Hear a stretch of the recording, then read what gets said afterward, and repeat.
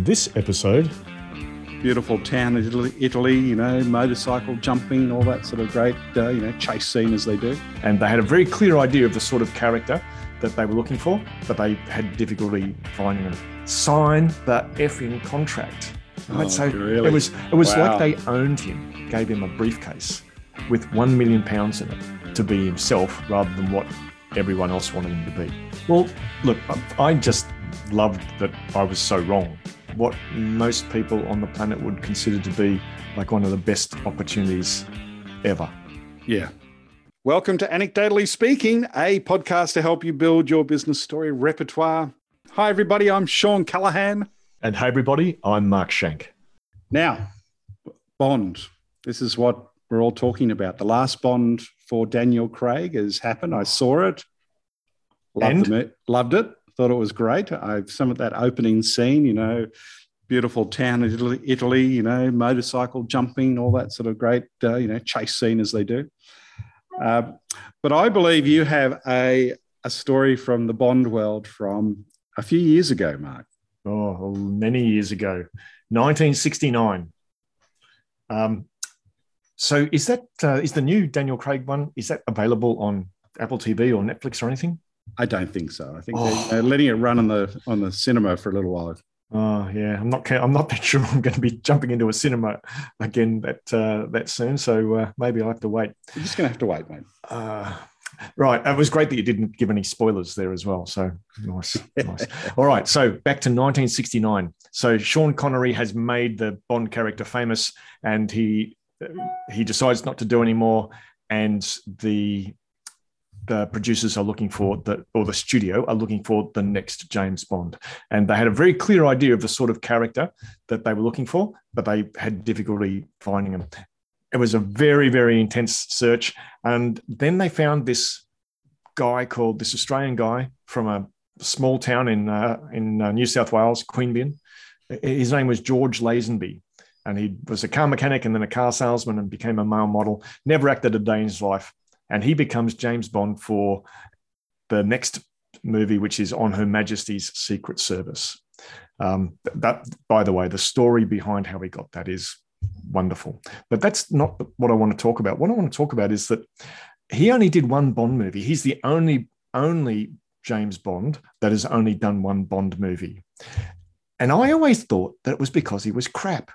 But it's not, right? Because I've rewatched the movie twice in the last month or so, and it's a really good movie, and he acts very, very well. In fact, he was critically acclaimed. He was like the movie was very highly regarded, but he was critically acclaimed. He was like nominated as the emerging actor of the year or whatever. And the studio offered him a contract, six Bond movies. And he went through the contract and he said no. And there's a docudrama called Becoming Bond, where the story of how he became James Bond and what happened is, and there's a scene where he's sitting, and I think it's Harry Saltzman is the one of the financiers, and he's like this ruthless guy. He swears liberally, and he's sitting across the desk from Lazenby, and he's going, sign the effing contract. And he's like, you like, are you mad? And Lazenby's looking at him going, no, because the contract, the title of it was something like slave contract. And it was pretty much like that, right? The contract dictated how he would dress, where he would go.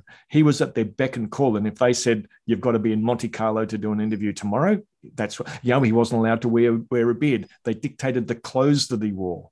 Right. Oh, So really? it was Wow. like they owned him. Wasn't quite the swinging 60s then. Well, no, it was in the swinging. I know, Yeah. but contrary. Yeah. Yeah, very contrary. And Lazenby, he was like this real maverick, right? He was totally his own man. He just sits across the desk from Saltzman and goes, no, I'm not going to trade me, George Lazenby, for being your James Bond for the next 6 movies. And so he said no, even though Saltzman gave him a briefcase with £1 million in it and said, if you sign the contract, this is yours. And he's sitting there, he's got the contract in front of him, And he opens the briefcase and it's got this cash, £1 million in cash. And he said no. And he walked away. He walked away from that. And he's the only Bond to have only, to only done one movie. And it wasn't because he was crap. It was because he chose to be himself rather than what everyone else wanted him to be. And, like you could imagine everyone's going, you're mad, you're mad. Like Saltzman's looking at him, he's going, you are an idiot. But anyway, he made that decision. And I love the fact that in this docudrama, he was, 80 odd when they did it. He has had a full and happy life. He's had a very happy life, very successful life. Yeah. So you don't always have to do what everyone thinks you should do. Yep. Well, I remember stories from my father, who was in 1969. He was a US Marine at the Canberra US Embassy, right? US Embassy in Canberra. And George Lazenby would often come up to the barracks to hang out with the Marines, and because he just liked that rough and tumble sort of lifestyle, I guess. And they would go out pig shooting together. So my father has these memories of him and George Lazenby, sort of going out shooting pigs in the bush. So, I think he was a pretty wild guy, actually. Yeah. Certainly the docudrama paints him as, being a maverick. I don't know.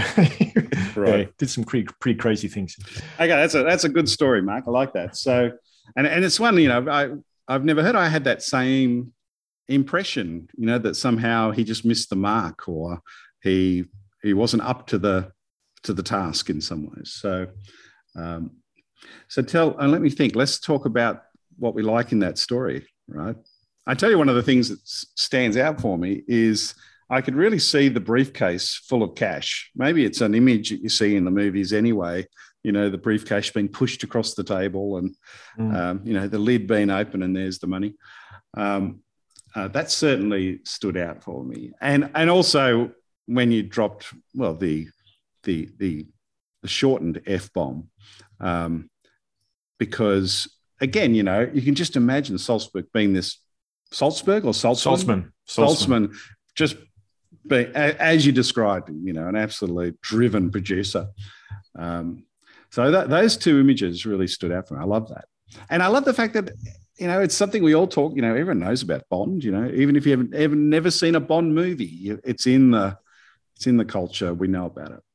What works for you in that story? What do you like about it? Well, look, I just loved that I was so wrong, right? And that he was in fact really good.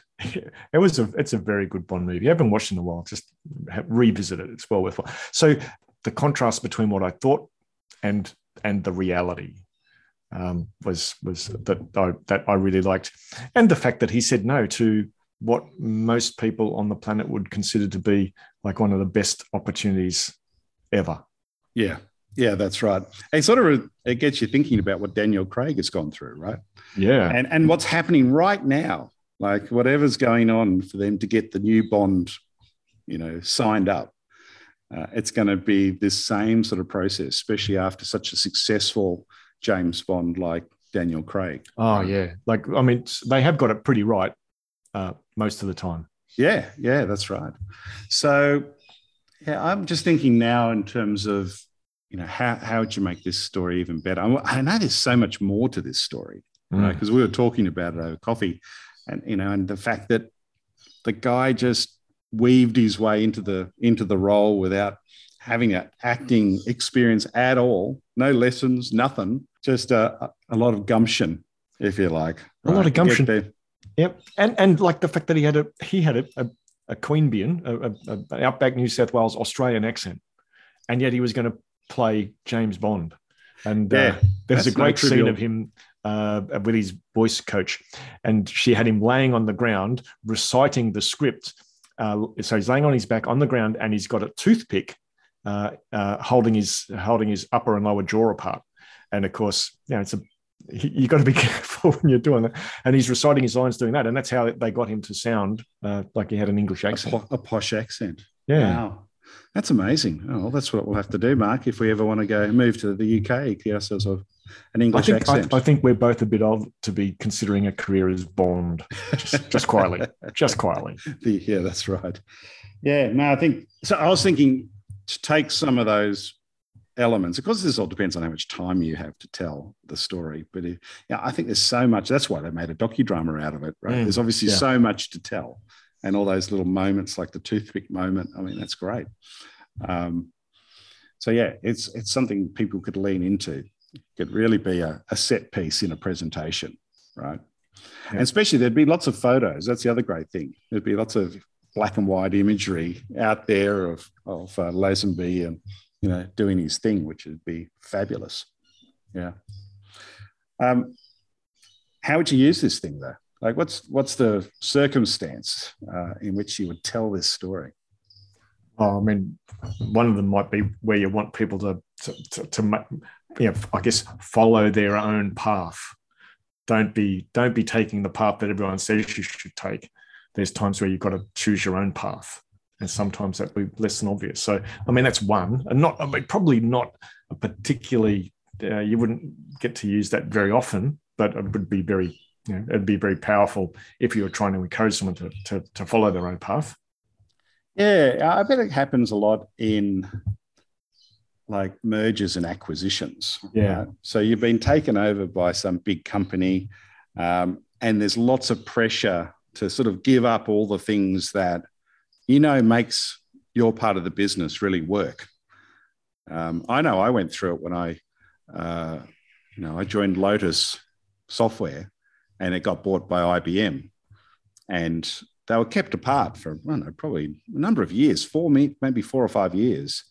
And you could sort of feel the creeping IBM process coming in to change things. It obviously had to happen and end up being the software group. But, a story like that could actually help you, hold the line a little bit. Who are we? What are we in this? What choices do we have? So, yeah, that could be a nice little story to tell. Yeah, and if you've got a strategy that's a little bit different. You mean it doesn't have digitization in it and growth, digital transformation, and customer focus, delight, or something. Yeah. Mm-hmm. Mm-hmm. Yep. You mean if you didn't have those in it, right? Okay. Yeah, you're right. Yeah, if you did have something different, that'd be good. Absolutely.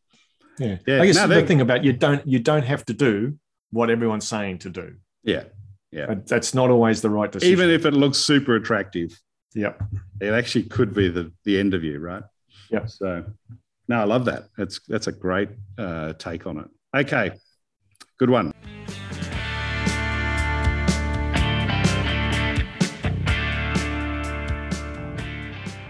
Right. Let's give it a rating. Let's give it the out of 10. I really like this story. I think it's because I do feel like a little connection to it because of all the stories my father used to tell me about George Lazenby. So I didn't know any of this. So I'm sort of drawn to it, so I'm definitely going to go and see this Making Bond. What was it called? Becoming Bond. Becoming Bond. Yeah. So I'm going to give it a solid 8.5. Whoa. I'm notching it up. Whoa, at least a half, Wow. Okay. Now that is surprising. You thought I was going to give it a low score, did you? No, I didn't know what you were going to give it, but I didn't think it was going to be 8.5. I mean, that is a stellar score. It is. It's a good one. Yeah. Now I'm going to give it a 6.5. Oh, you don't even like it yourself? No, I do. You told it? I do like it. I do like it, and I've told it numerous times socially. Right. And there's so many dimensions about it. I'm just not sure that it's that usable in a business context. So that's all that's going in my head is that will I actually use this in a business context? Yeah. And I guess, we're anytime where I'm working with a company on their strategy story or something, and I bump into the thing where, they're going with groupthink or something, maybe I could use it, but I don't know. One of the exercises I ask people in our workshops to do sometimes is that they have sometimes trouble working out what's the point of a story, right? And I say to them, look, I'll give you the challenge. You tell me any story and I will tell you what the point is. And so I now feel like I'm kind of challenging myself with this story, that I'm going to see if I can just get it in there wherever I can, and maybe even get people looking at me askance. What in the hell the George Lazenby story's about? But at least get a response, right? Yeah. You're sort of doing something really specific, really technical, perhaps, and you go, well, that's a bit like George Lazenby, right? That would be an interesting response, sort of see what happens. Anyway, that sounds good. Well, did you say 6.5? I did. 6.5. Oh, my God. Well, I think that's probably a good place for us to wrap up, guys.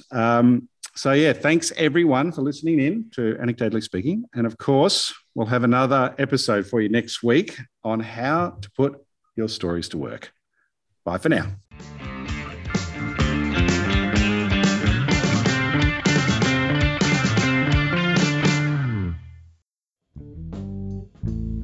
Anecdotally Speaking was engineered by Dave Stokes from Author to Audio.